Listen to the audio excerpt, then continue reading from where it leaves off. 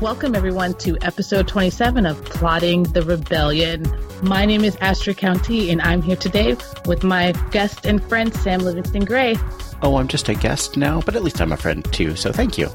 I want everyone to feel special, Sam. Why, thank you. I do feel special. Also here to be special is Rain Hendricks. I'm super special, thanks for asking. And our special guest, see what I did there? I do indeed. Is Rachel Katz. Rachel works for AngelHack, the world's largest developer ecosystem, where she oversees social impact and diversity initiatives through their hackathons and accelerators. This has included the Lady Problems Hackathon, the Control-Alt-Delete-Hate Hackathon, and a Global Code for Impact Challenge in 63 countries last year. She lives in San Francisco, where you can find her complaining regularly that the bagels just will never be as good as New York City, which I think is fair. That's why I had avocado toast this morning, like a true Californian. But was it sourdough toast? At my house, we've been experimenting with fermentation. So it was kind of a sourdough, but it was more of like a whole wheat with a bunch of different types of flour and yeast. Oh, hipster toast, yes. Fancy pants toast. Awesome. Well, it's not that fancy because it was overproved and it didn't rise. So it's more like hipster, I don't know what. Anyways, not here to talk about bread, but very serious about bread. So, Rachel, why don't you tell us your origin story and how you got your superpowers? Cool. So I'm not sure how far back to go. Beginning of time. Yes. Beginning of time. Let's see. My first experience with interacting with people as it relates to computers was, and this is probably going to date how old I am, was doing stuff on AIM. So like doing, various types of chat rooms on AIM. I don't know what that means. But anyways, so that's where it started. AIM, GeoCities, MySpace kind of stuff. And then thought I wanted to become an art therapist, studied that for a little bit, then decided to become a real adult, studied communications, got into philanthropy, and was working in philanthropy for 5 years on big projects where people put a lot of money into things and didn't really see that much impact, and then got to do a couple hackathons in the social impact and philanthropy space. Got totally hooked on it and addicted to it, and then sought out the hackathon space specifically, got sucked in, and worked on about 100 hackathons last year. In terms of my superpowers... Let's see, if it was 100 hackathons last year, I'm going to go with super endurance. Yeah, super endurance, being able to go without sleep for a long period of time if I'm excited about something, which is probably true for a lot of people, but yeah, I would say that's probably my superpower. How did you get hooked on hackathons? I always kind of joke with my team. I always cry at the end of each hackathon, which sounds a little bit terrifying, but there's just something about it that is really moving to me personally. I guess it's about people creating things and coming together around a specific issue or topic and working tirelessly to create something. And I wish I could say I only cried at the social impact hackathons, but honestly, I've been known to cry at a boring, fintech hackathon. So there's just something about it that resonates with me. And I think it's the amount of impact you can achieve in 24 hours. But the one that hooked me was, I did this hackathon called Chime Hack with Gucci, which is a fashion company, not a technology company. And we had somehow convinced them to do a hackathon at Twitter. And it was for a bunch of nonprofits like UNICEF and Vital Voices and UN Women. And this really cool organization called Writers for Health. It does mobile health services delivery. And there was just something about it. We had high school girls hacking. We had experienced developers hacking. We had the CTO of Twitter there hacking. And they built this stuff for these nonprofits that, some of them could actually use. And it was just really cool. And I had no idea what I was doing. In my mind, I was like, we're going to do a hackathon, and then just literally figured it out. Had no idea. And the outcomes are pretty cool. So that's the original one that hooked me. But I get hooked pretty much every time I do it again and again. So yeah, it's just my thing. So Rain, I understand that you have thoughts about hackathons. I have thoughts about hackathons, yeah. I don't hate hackathons in general, but I think that there are some bad hackathons, especially the corporate-sponsored ones tend to be bad. And I think that it's a challenge to make them fair and available for everyone. It's definitely true about certain hackathons. And I would say for me, it's kind of about, so that episode with Zuri Hunter, that was the first time I found out about Greater Than Code, because Zuri has come to quite a few of our hackathons. And she was talking about her experience with those hackathons. And that's how I found out about your show, actually. So yeah, I mean, not all corporate hackathons are good. We do a lot of corporate hacks. So as much as I love doing like the social impact hackathons, corporate hackathons are kind of, where it's at in terms of running a business, I'll say. And they're not all, made equal. So I agree with that statement. And we can dig into it more if you'd like. We try to make them as uncorporate-y as we can. We don't always succeed at that, but trying to make it fun and inclusive. And it's hard. We've been working a lot on trying to make them more inclusive and diverse in terms of skill sets and backgrounds, but it's always something we have to keep trying to do better and better. I could describe more specifically what my issues are, if that would help. Yeah. So my sort of general issue is that hackathons are available to people with the free time to spend working on the stuff that, you want them to work on. My specific issue with corporate hackathons is that they are sometimes you do things that benefit this company and we'll pay you with pizza for your labor. Yes. No, that's a good point. I mean, the free time point, that's an interesting one. And something we're trying to figure out is how do we shift this model around. So I mentioned like a topic that I was thinking about discussing with you guys was this concept of, there are projects that need help and need to be worked on, but the kind of people who might be able to help with those projects don't necessarily have a weekend to devote to hacking. So we've started doing a lot more virtual hackathons. Like we just did a global blockchain one. It was blockchain for public sector with the government of the UAE. So that one we had people from all over the world hacking. And then we're doing one right now called Data Hack for FI, which is a financial inclusion hackathon across 7 countries in Africa. And that one's virtual. So we're trying to figure out new models where, say you're not a student or someone who's in their early 20s with no obligations besides a weekend to spend hacking and doing an overnight. We're trying to figure out new models for that. So I think that's a valid criticism, although we'll probably keep going with, that Saturday, Sunday hackathon model for a while because it is fun for a lot of people. And then the free labor question, I think, what we always try to do, and I don't think it like fully solves that question is, allowing people to, or making sure that people own the IP that they create out of the hackathon. And then the majority of our hackathons, so we run this global series, we accelerate the teams coming out of those hackathons and they own their IP. And so the idea is that they can continue building that project and make it into a business that they would like. So we're trying to course correct for some of those criticisms, which I think are valid. So that's how I would address that. Yeah, I don't think it's impossible to have a hackathon be a good thing, but I do think that there are a lot of traps you can fall into where it's easy for it to end up being bad. Totally. What I mostly care about is what do you do to avoid those problems and to promote, healthier ways of organizing and, things like that. So I'm glad that you're thinking about that stuff, which doesn't surprise me. I mean, you seem to care about this a lot, so.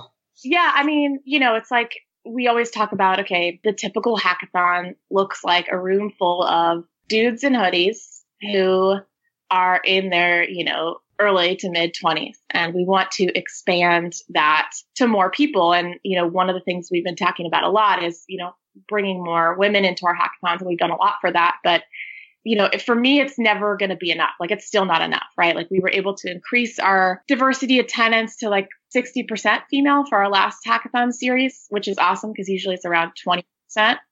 But still, it's younger women, right? And it's younger women that have a certain level of privilege where they can spend an entire weekend at a hackathon. And, we'd love to look at doing things like childcare and stuff like that. But it's kind of like step by step. And sometimes it feels like 2 steps forward, 1 step back, but definitely a fight that we're trying to fight. Yeah, I'm just glad that you're, aware of these issues. So many hackathons I see are just, they don't even consider these things, and then it doesn't go, it goes about as well as you would think. Do you have any suggestions for companies that want their, employees to hack on stuff, or people that want to organize their own, public hackathons to make sure that they're addressing those issues? Yeah, I mean, there are a lot of things you can do. And in some ways, part of it is just blindingly simple. And unfortunately, people just don't even think of these things. But like very basic stuff, like your judging panel needs to represent the community that you want to come to the hack. So, people talk about this a lot, but making sure that the folks who are on your judging panel and your mentors aren't all of one category, right? So if you want to be inclusive of women, if you want to be inclusive of different races and backgrounds, the judging panel should represent that. The staffing should represent that. The mentors at the hack should represent that. I think also it's in the marketing of the event. So making sure you have an inclusivity statement that's very clear, making sure you have a code of conduct. So there's an international hackathon code of conduct that covers harassment at hackathons, which has been an issue in the past. And we've had to kick out or ban people for life for misbehavior. And it's something we're very serious about. Instead of being like, you must stay overnight, saying staying overnight is optional, being flexible about when people can come and go. You know, I've had a lot of people email me before the hackathon and say, hey, I have a childcare issue. Can I still show up at 4 p.m.? And being like, yeah, sure, come and we'll, figure out how to fit you in. So those are some examples that come to mind, but I think a big part of it is in the pre-hackathon. So marketing, being inclusive, reaching out to groups of, different types and diversities. So, and then on the venue being closed from 11 p.m. to 7 a.m. so y'all can get some sleep. We do that from time to time. So we did a Tech for Good hackathon at the University of San Francisco a couple weeks ago, and we closed down the venue and people went home. We had to force some people out because they were like, wait, this is not an overnight hack. And I was like, nope, it's not. And I was like turning off the lights and telling them to go home. So it's always that balance of like, I want to support the enthusiasm and the people want to come overnight. Like we have some hackathons where we have high school students and their mom literally pulls up in a minivan and drops them off with sleeping bags and pillows. And they love doing the overnight. And I just realized that potentially is free babysitting. But the parents love it too. But we've experimented with the no overnight. We've also experimented with the 1-day event.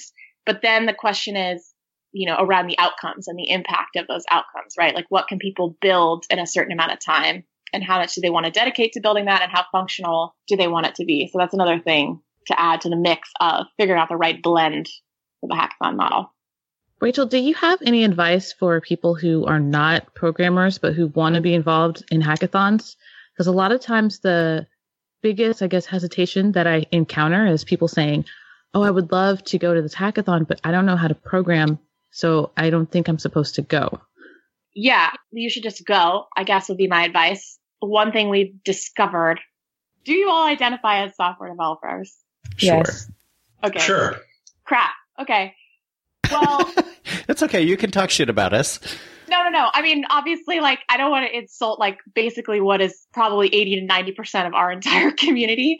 But, something that's built by a software engineer in a vacuum is not going to have the same impact that something that has input from someone who's not a developer will have. And so, for example, at this Control-Alt-Delete-Hate hackathon we just did, it was a mix of developers and designers and just marketing folks and then activists, in kind of the political and nonprofit space. And they were able to talk a little bit more about the user experience and, what this would mean for the nonprofit that they were building tech for. And they definitely have something to contribute. And I think specifically at our hackathons, when we do team formation at the beginning, we advise teams make sure you have someone who does UX or UI design, someone who, has business or market experience or experience with the users you're trying to reach on your team, because they're going to be more likely to win. So we actually appeal to the competitive spirit of the developers at our events by saying, you're more likely to win or build a, better killer app if you have more diverse perspectives on your team. And that gets into this concept we have of the whole developer, meaning someone who's not just a developer, a software engineer, or not just a team of software engineers, but holistically looks at a problem. So that's probably a really long answer to that question. I would just say, if I would give advice to people, I would say just come. And if you feel uncomfortable or you feel like you don't fit in, you should address that directly with the organizers and have them help you find a team. And so I always do that at the beginning. Everybody comes up, introduces themselves, says what are their skills, what is their background. A lot of times people come up and say, I'm new to hackathons. And then we always give a round of applause for anyone who's a first-time hackathoner, because that takes a lot of courage to show up at a hackathon, let alone introduce yourself to a group of 100 strangers. And then, we make sure that everyone finds a place on a team. So I guess that goes back to the question about how to make hackathons more inclusive. I think that burden definitely lies on the organizers. And then what I would say to the developers who come to hackathons is be open to non-engineers being on your team because you're going to get better perspective. Like you could have a super awesome functional app that, is useless to the person it's meant to serve. And so thinking about that is really important. So you touched on something really interesting there, which is that there's an aspect of the developer psyche that leads us to value our own skills above everything else. And it's sort of captured in this idea in that Jamie Zawinski quote about, I had a problem and I tried to solve it with regular expressions and now I have two problems. But you can replace regular expressions with software. Right. My first tool of choice, when presented with almost any problem is, I wonder what code I could write to fix that. And I'm old enough now to recognize that maybe that's not the best first reaction, but I can't always stop myself from having it or following up on it. Right. I think that you're trying to say that you're kind of going there because that's what you do all the time, but it may not be the best way to problem solve. But then how do you find the space to be open in the right place so that somebody else's different way of problem solving can be a part of the solution? Yes. It's like you're inside my head. Well, I kind of am, because since I wasn't always a developer, I actually don't start out thinking, what kind of code could I write? So I have a little bit more empathy, I think, for people who are trying to be a part of the group, but they don't have coding skills. Well, Rachel, I think you said something really important earlier, which is that if you have a diverse group of people building something with different ideas and experiences and backgrounds, the thing is better because of it. And that's a good reason to do that. Yeah. Have you guys talked about the movie Code Debugging the Gender Gap on this podcast yet? I don't think so. No, I haven't. Yeah, I haven't even watched it yet. You might have a guess what I'm about to refer to, Astrid, which is they talk about this specific issue of when you're building things in a vacuum, how terrible that can turn out if you don't bring in diverse perspectives. So that there's one very serious example that they give and one very funny example that they give. So I guess I'll go with the very serious one first, which is they talk about the design of airbags and how, was it airbags or seatbelts? It's probably no, I think it was airbags. It's airbags, yeah. And how the folks who originally designed airbags were men, and they were designing airbags for men. And then airbags ended up, killing lots of women and children. And, that was an engineering problem. And if they had women as part of the process, probably they could have mitigated that issue. And then the second one is a funny one, which is they talk about Clippy. So like Microsoft's little AI assistant, and how women in a focus group found Clippy to be creepy and weird. But the men who designed it were like, that's not a valid criticism. Oh. Then they ended up rolling out Clippy, and we all know what happened to Clippy. So it's like the software avatar of mansplaining. Yeah, exactly. Exactly. So I love talking about those two examples because I think, one shows just how dangerous that can be and also how important design is, right, in the airbag scenario. And then Clippy, I just find to be hilarious, but also becoming more relevant because pretty much like every hackathon I'm at now, people are building, chatbots and virtual assistants, doing that right now.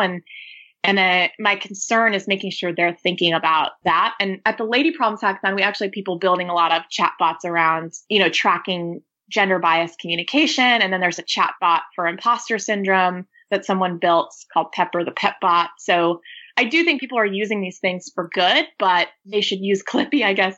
I mean, I don't know how many people Clippy hurt or harmed, but it was weird. I remember it as a kid, and I was like, why won't this thing go away? Is it watching me? It's weird.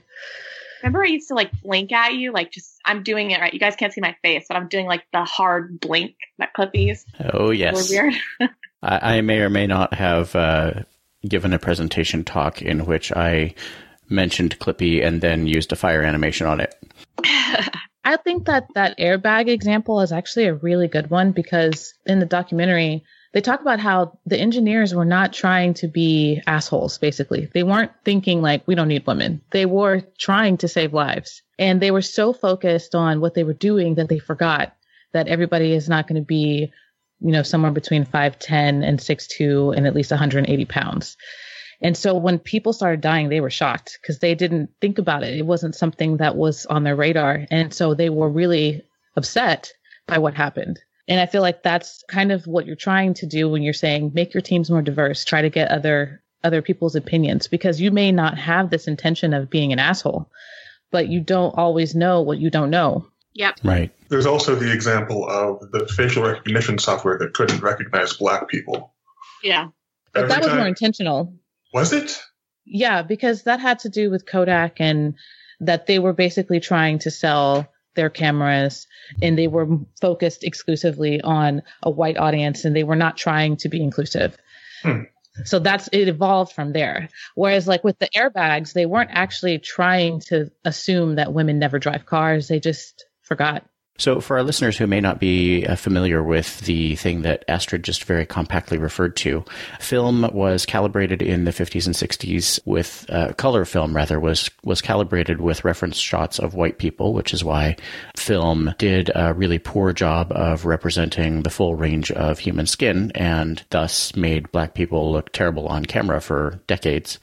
And then that cultural legacy is part of what fed into this incident with, I think it was a webcam software developed by HP that would do facial recognition and tracking, but so they had a little camera that supposedly would follow your face around, but it did not recognize Black people because all of the subjects that they trained it on were white.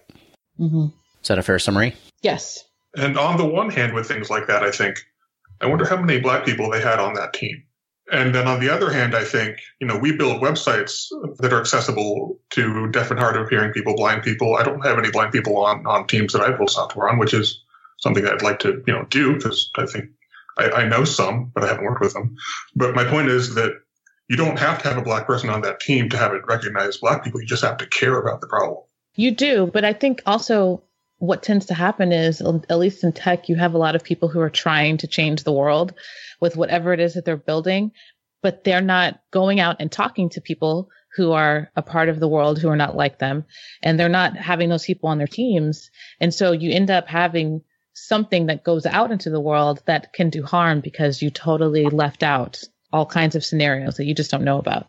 Yeah, absolutely. I guess my point is that one way to make sure that your team is putting its attention there is to have someone on the team to represent that viewpoint. And the other way is to just make sure that you yourself are representing that viewpoint. So in the case of facial recognition software, you don't need a Black person on the team. You can just think about the problem and make sure that you're testing it with a diverse group of test subjects, things like that.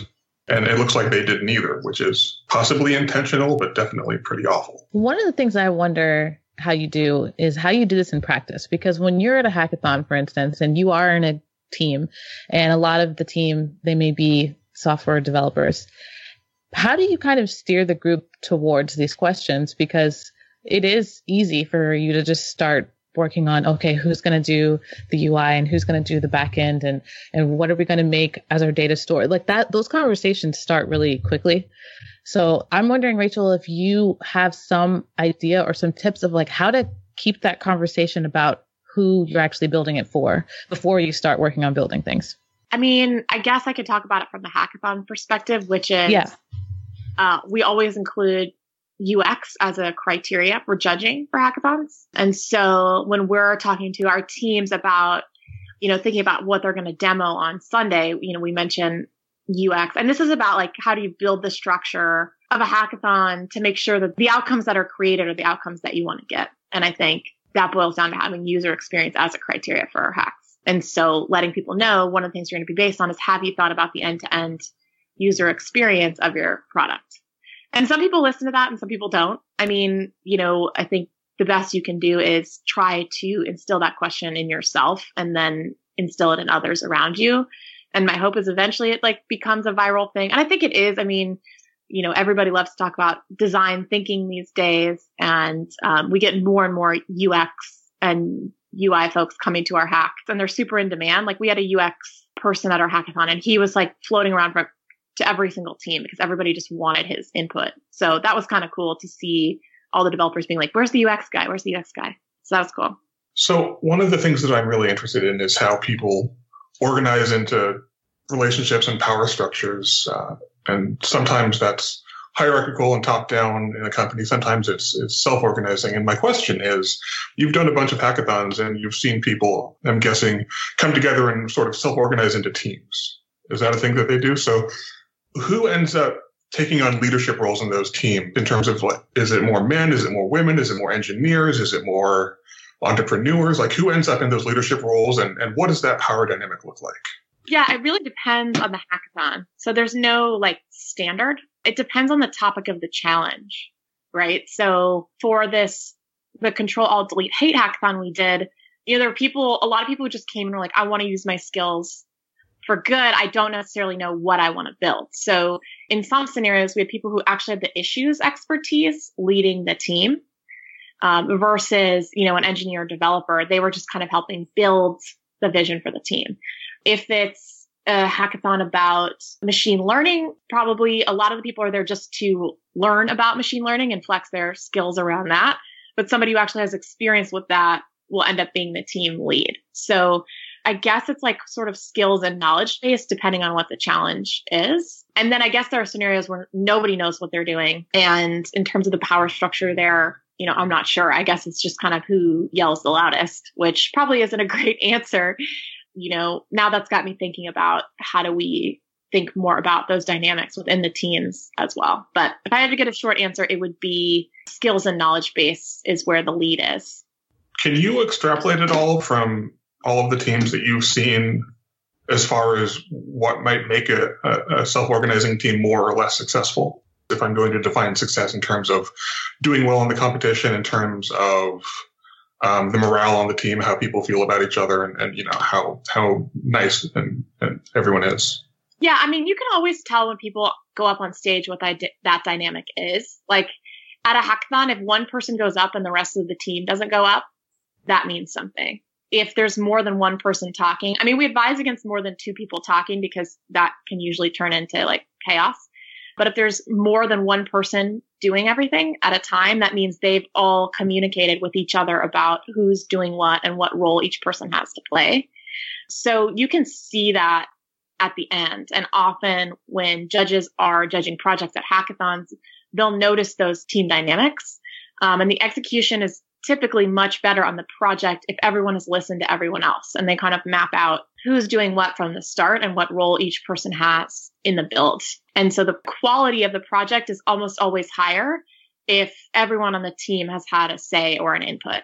And some people are better than others, right? Like we have some people who, they typically always hack solo or in teams of two because they're not good at group dynamics. And we try to be inclusive of that as well, right? Like if you're someone who just wants to be on your own, okay, we are open to that. So Rachel, I know that recently you had this Lady Problems hack. Yeah. And I'm interested to know if there was a different kind of mix of people who came to this hackathon and if you did see any differences in the way the teams interacted. Yeah, totally. So it was a lot more women. So our goal was a 50-50 ratio. Typically hackathons are 80-20, so 80% male, 20% female. And it was very different. A lot more collaboration across teams, so less competing with each other directly at the hackathon, even though there was a prize to win, right? We're accelerating the winning team from each city. We did 17 cities, but more collaboration across the teams. Something else we noticed was, and I don't know how relevant this is to the question, but I just thought it was an interesting observation that's related to team dynamics and the quality of projects, was women are a lot less likely to pitch at the end of the hack if their solution is not perfectly built or functional. Whereas men will go up there and demo and pitch even if it's not working and just like do slideware or, show some of the code and talk through it. So that was kind of interesting in terms of even if the project quality was higher or good enough to demo or pitch, we had some women who were like, I'm not going up there unless my project is perfect. And so that was sort of an unexpected roadblock that we ran into because a big part of hackathons is, getting up there and showing what you built and knowing that there's no way it's going to be perfect in a 36-hour span. So I'm trying to think what else we observed. So people were much more collaborative. We did have that issue with the confidence of going up there, even if your project wasn't perfect. Yeah, just a totally different dynamic. I mean, what people were building was totally different, right? Like we had 4 challenges around health, safety, economic empowerment, and culture. And we kind of didn't know which way people were going to go. And it varied in the different cities we were in. So in the Middle East and Africa, people focused a lot more on health and safety. But in the US and Australia and Europe, people were much more focused on cultural bias. So I guess that made it different from a typical hackathon in that, the solutions people were focused on were very much designed for the group that was in the room. So yeah, those are some of the differences there. Well, that's interesting. That phenomenon of women pitching versus men pitching tracks really well with this phenomenon of people applying for jobs where men will apply if they meet some portion of the requirements, like, I don't know what the actual number is, 40, 50, 60%, something like that. But women will not apply for the job unless they meet all or nearly all of the requirements. Yeah. I mean, it's crazy. Like, I've seen people go up and pitch, things that are completely not even relevant to the hackathon and still have the confidence and the gusto to go up there and be like, there's this one group of people that were coming. When you say people, I'm assuming you mean men? Men, yes, young men. Okay. I don't want to call them out specifically because they're actually like, they come to a lot of our hacks and they're great. But somebody must have dared somebody else at some point to pitch Tinder for music at all of our hackathons. Like, regardless of what the challenge was or what like the APIs or, platform was they were supposed to be using, they just pitched Tinder for music at like a few different hackathons. And I think it was just, honestly, it was probably just like a fun griefing strategy, but like still to like have the confidence to go up there and do that in front of 100 people and kind of mic drop and be like, not relevant, don't even care, versus like, I'm thinking of at Lady Problems London. We had a woman who was building, an app and she was doing really well. And then her code just kind of fell apart at the end of the day on Saturday. And we did everything we could to try to convince her to come back and to get people to help her and jump in. And she was just like, no, like, this is a piece of crap. Like, I'm not demoing this at a hackathon. And so, I just typically overall at the hackathons we see, that's the case, right? Like, some people will just go up there regardless of how good or relevant their project is and pitch. Whereas at Lady Problems, we're often having to encourage people to get up there and pitch, hey, even if it's not perfect, like, just, get up there and show your stuff. Oh, pranks. Yay. Yeah. I mean, so many pranks. There were probably less pranks at Lady Problems, so maybe that's another observation. It was definitely a much more safe, inclusive space. What if pranks are actually bad? Yeah, pranks can be bad. I want to at least briefly touch on this idea that, what we're talking about is not just some observed phenomenon with no possible cause, right? This is a learned behavior where men get praised for a lot of things and they have their confidence built, from the time they're boys, and girls do not. And when they grow up into women, they are afraid to pitch something that isn't perfect because they know they're going to get a lot more crap for it. Yeah. But what I find interesting is that, like Rachel had said, that the majority of people at this hackathon were also women. Yeah. And a lot of efforts are usually made to try to create environments where women feel safe. And even in this environment where you actively tried to make sure that it was going to have more representation of women, a lot of women still didn't feel confident enough to pitch their own project. Yeah. I mean, I wouldn't say it was a lot. Like, I don't want to discredit, like, we had women all over the world, like, pitching badass stuff. So it wasn't like a totally systemic issue. It was just an unexpected observation that we ran into at quite a few of the hackathons, encouraging people like to get up there and pitch, which, and I have done that with men too, teams at hackathons. Like, everyone has a moment where everything falls apart and shit hits the fan, usually at like 2 a.m. on Sunday, and encouraging them to still go do it. But specifically, it was much more of an issue with Lady Problems. And I think that building a space for confidence, and, we talked about it too, like, is the pitching format right? Like, making someone go up on stage and demo versus doing like the science fair type feedback. So it does relate to the structure. But yeah, no, I mean, it certainly is an issue that, and it's systemic. We did a Lady Problems in Delhi, India. And the last time we did a hackathon in Delhi, the female turnout was 3%. The idea that you need to go to an event with a bunch of men and stay there overnight and travel to it and come home, that it's not a very safe concept in certain regions. And when we did Lady Problems, just the fact that we have set up this inclusive space, we had a 20% female turnout for that event. So that was an increase of 17%. And part of it was just letting them know that it was a safe space and the challenges were related specifically to women's issues made a difference. So yeah, I don't know. I mean, it's also kind of different in different regions in the world and how that's kind of been ingrained or not.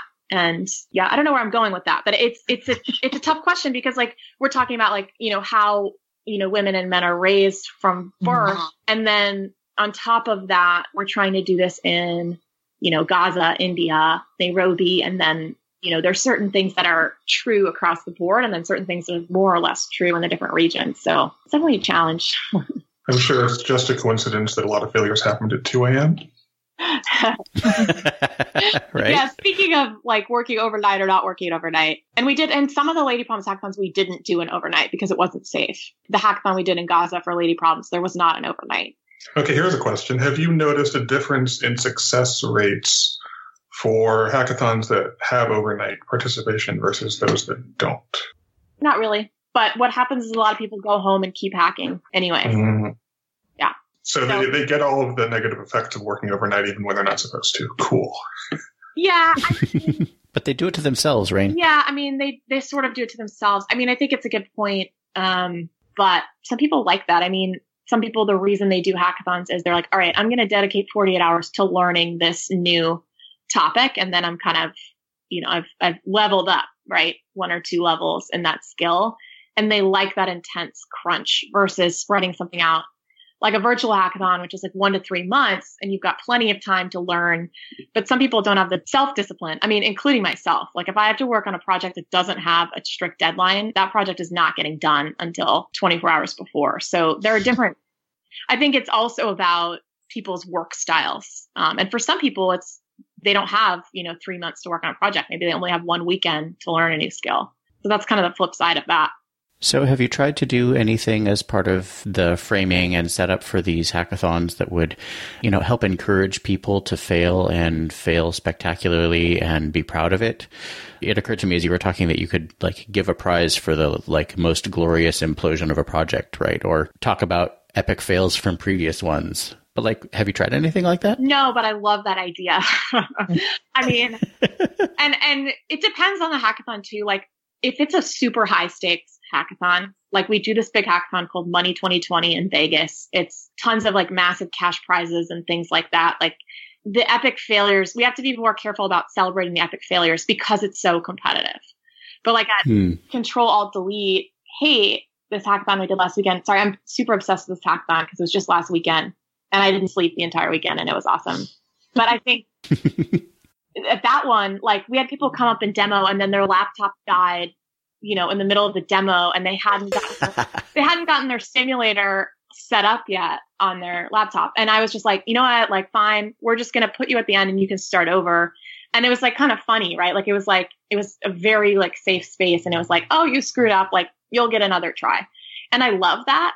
But when you're doing a 600 person hackathon, there just literally isn't time because people would be there forever demoing for that. So it depends on the type of event you want to create, and different people like different types of events. But I like the idea of celebrating failure. I mean, as a company, we celebrate failure. Whenever someone screws up at our company, it's almost there's a little internal celebration about it.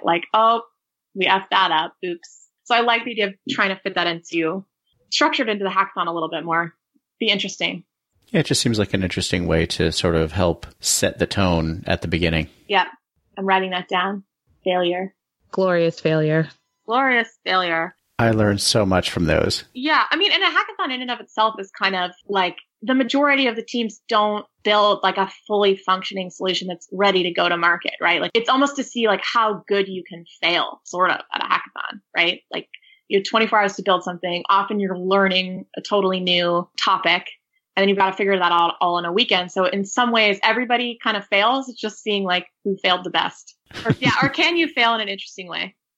I'm not 100% committed to that concept, but I do love the idea of celebrating failure.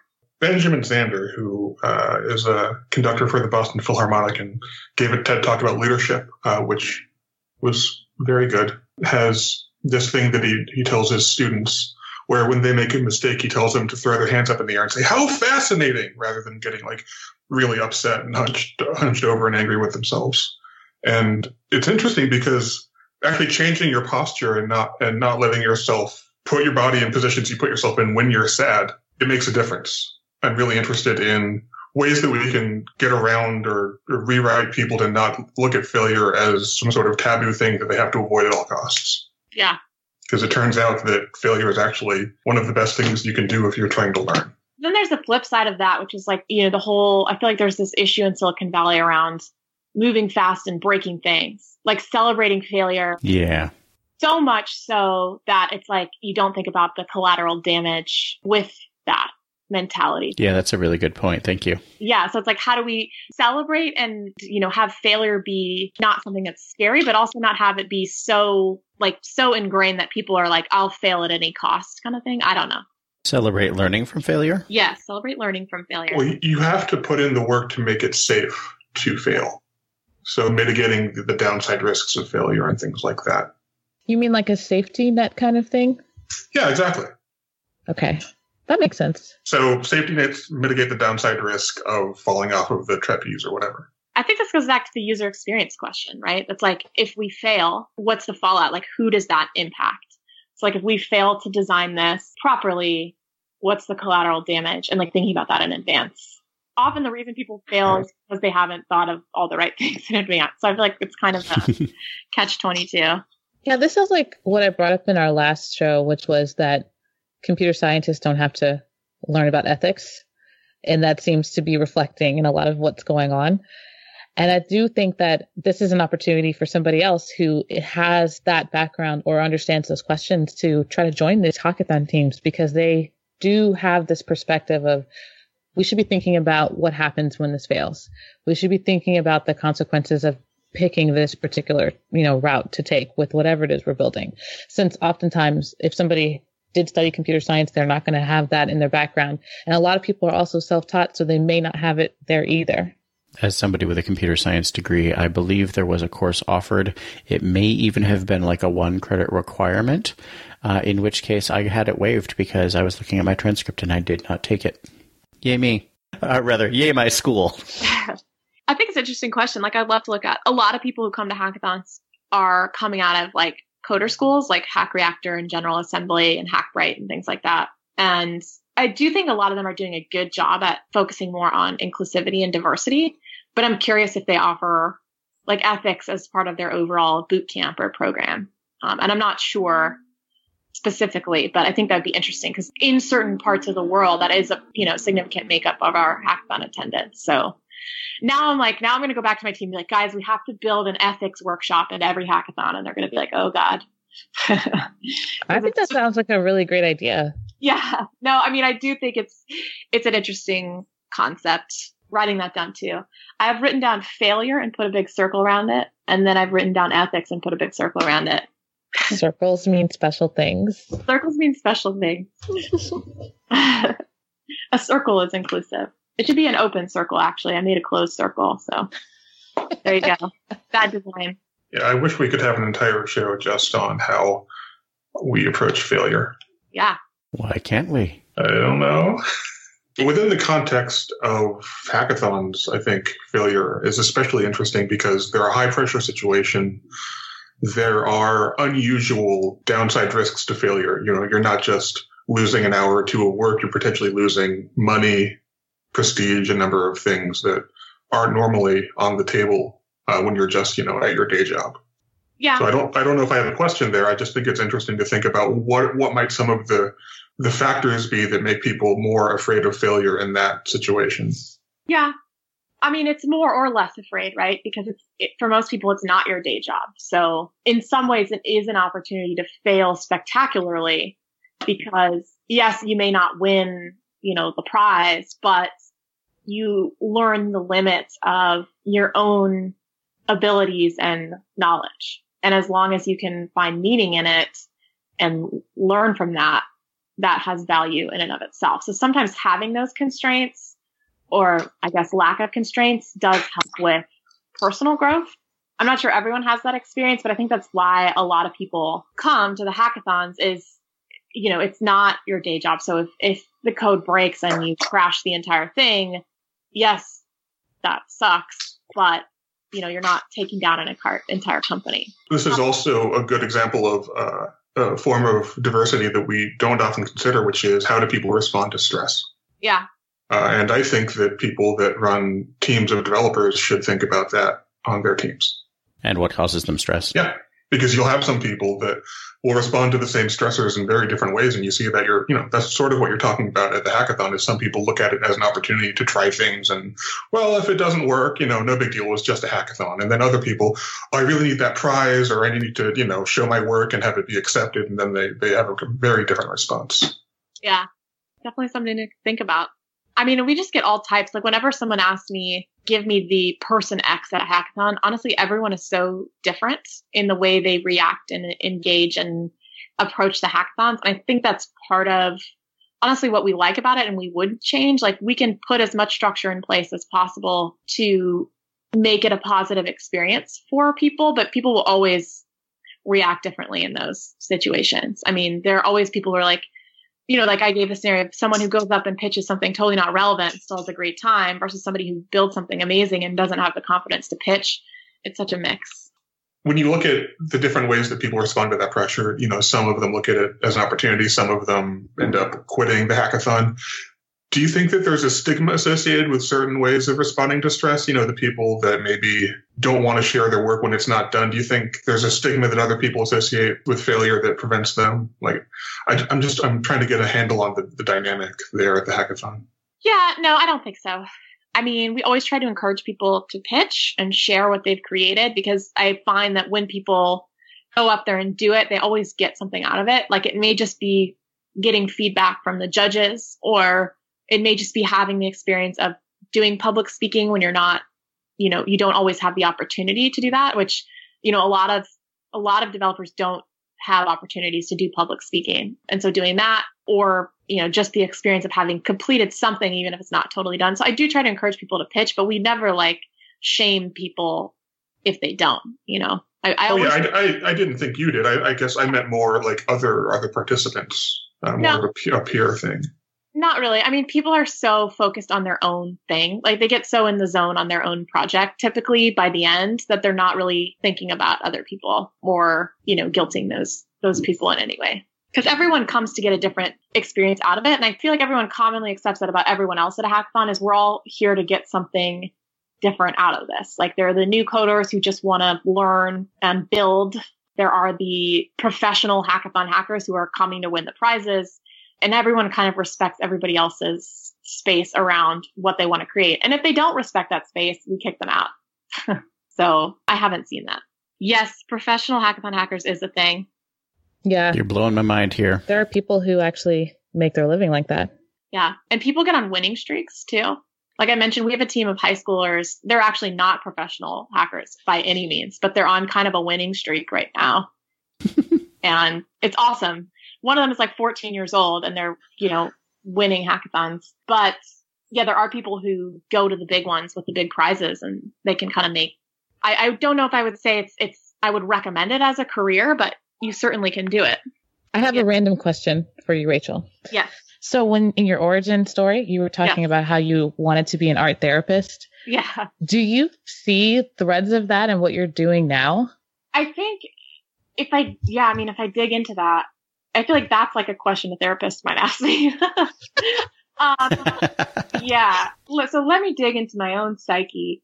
No, I think I see tremendous value in how different types of media can create a therapeutic experience for people. So I think ultimately, when I look at hackathons, that's why it moves me so much, because different people are getting different personal benefits out of experimenting with the media that they're working within. So they're coding and they're putting something together. And for a lot of people, that is therapeutic. Okay, I'm in this range of time and I'm going to try to solve this problem using this medium. And even if the outcome, isn't a Monet, you still have put that effort into creating something and creating meaning out of the medium that you're working within. Does that make any sense? So I think that's why it gets to me, because I'm like, this person just came for this weekend to create something. Yes, for a prize, and yes, to learn, but kind of for the sake of creating something. And we've accelerated quite a few businesses out of our hackathons, but not everyone's there to start a business. And so, yes, I have honestly not thought about that until you asked me that question. So I'm a little bit No, your answer makes sense. I thought about it because of how you said you often cry at hackathons, and it made me think, oh, she must be really proud of like how far they've come in a weekend. Yeah, I am. I don't know. There's just something about it. Like when someone gives their all and does something in a short amount of time. I honestly still need to like unpack why hackathons make me cry. I don't know. We don't have to do a therapy session. It's okay. No, but the same thing happens to me at marathons. Like I cannot watch a marathon because I'll just always cry. So there's something about that concept of people coming together to achieve things that don't necessarily always, have like an immediate outcome. I mean, I guess when you run a marathon, you're like, I ran a marathon, right? But do you get where I'm going with this? Like there's something about that bringing people together around a specific topic in a finite period of time. Mm-hmm. And they all show up and they all come out and they all contribute. And then, they might go back to their normal lives. And to me, there's something powerful about that. And I am by no means a religious person and I've never practiced religion, but I think for me, it sort of ties to that. Like we are agreeing to share this collective experience and get some benefit out of it. I don't know. It's something like that. I'm not exactly sure where I'm going with that. Okay, so we've come to a time in the show where we try to reflect on something that came up during the discussion that stuck out or made an impression on us. One of the things that stuck out to me about this discussion is how much talking about hackathons is really talking about all kinds of other issues. Because it's an opportunity for a lot of people to come together who are different, it brings up things that we often describe around these tech adjacent problems of how do you make diverse teams? How do you encourage people to put themselves out there and to present their work? How do you make sure that you're being inclusive? And I didn't really think about hackathons like that before. I just kind of thought about it as like a cool activity to go do. But now it makes me think that when I participate, I'll be looking around a little bit more to see how is this affecting everybody else too. I would like my reflection to be that your reflection was awesome. Because, I guess the hackathons are sort of a little microcosm of development overall, but I hadn't really thought that through to the cultural implications, and that's great. Mm-hmm. And I also really appreciated, Rachel, your criticism of developers, because I don't think that it's bad to voice how a lot of people who are not developers feel at the hackathons. And I think also a lot of developers don't even know that they may be making an environment that's not as open because they're just doing what they do. So it's good to have some sort of feedback. Before you said your awesome thing, I was thinking back to the conversation about developers having a very sort of defaulting perhaps to a very egocentric mindset. And I was really struck by that reminder to me to not only just to make room for non-developers, but to actively seek out people with those different perspectives that make everybody do better. So thank you. We've been talking about the atmosphere at a hackathon and the creative atmosphere and the pressure that people are under, how we deal with failure, how there's some aspect of coaching going on there, motivation. And I mentioned Benjamin Zander earlier, and I wanted to specifically highlight one of his talks that you can find on the YouTubes. It's called Leadership on Display. And he does something fascinating, which is he takes a local kid who plays the cello, and he puts him on stage and he has him rehearse a piece. And as he's going through the piece, he makes a variety of mistakes. They discuss the interpretation, and that process of them sort of mutually creating that piece together on stage was fascinating to me. The way that he encouraged and made sure that the student was motivated. It's really great. So if you're in a position of leadership and you're looking at how to motivate people to do their best work and deal with failure in positive ways, I think you could take a lot of lessons from him. I guess if we're talking to developers and software engineers, just thinking about this concept of the hackathon being a microcosm for like a broader ecosystem, I guess, developers and engineers are sort of literally building the future that we're going to live within. So potentially, this concept of we already have our pants computers and eventually we're all going to be living within some sort of coded system, depending on how global warming goes. Understanding your responsibility within this world. And I think, there's something about responsibility and accountability within hackathons, right? So my initial key takeaway is going to be show up and contribute and listen. And I think that fits within the broader context. So I guess my key takeaway for engineers and developers is you are the stewards of sort of the future systems that people are going to live within. And therefore, thinking about those people that are going to live within those systems and the ethics of that is extremely important. And you're not just writing code, you're kind of building this future system that people live within. So yeah, show up, contribute, and listen. Thank you so much for being our guest today, Rachel. We had such a great conversation, and we'll see you all next week.